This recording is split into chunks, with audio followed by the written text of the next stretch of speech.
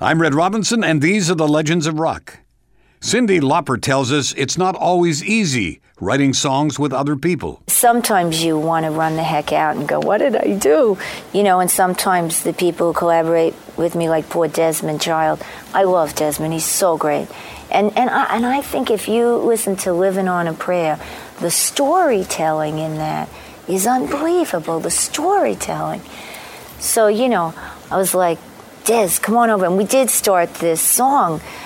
But then, he always talks about the first time we met. And I said, can you change those chords? And then it made him have a headache and he laid down. Then I felt sorry for him. And I was, trying to get him tea or something. And he jokes about that. But the last time, he didn't feel good. So I called the EMS. So the poor thing left by ambulance. I mean, he's fine and he was fine. But I was thinking, boy, I'm killing him.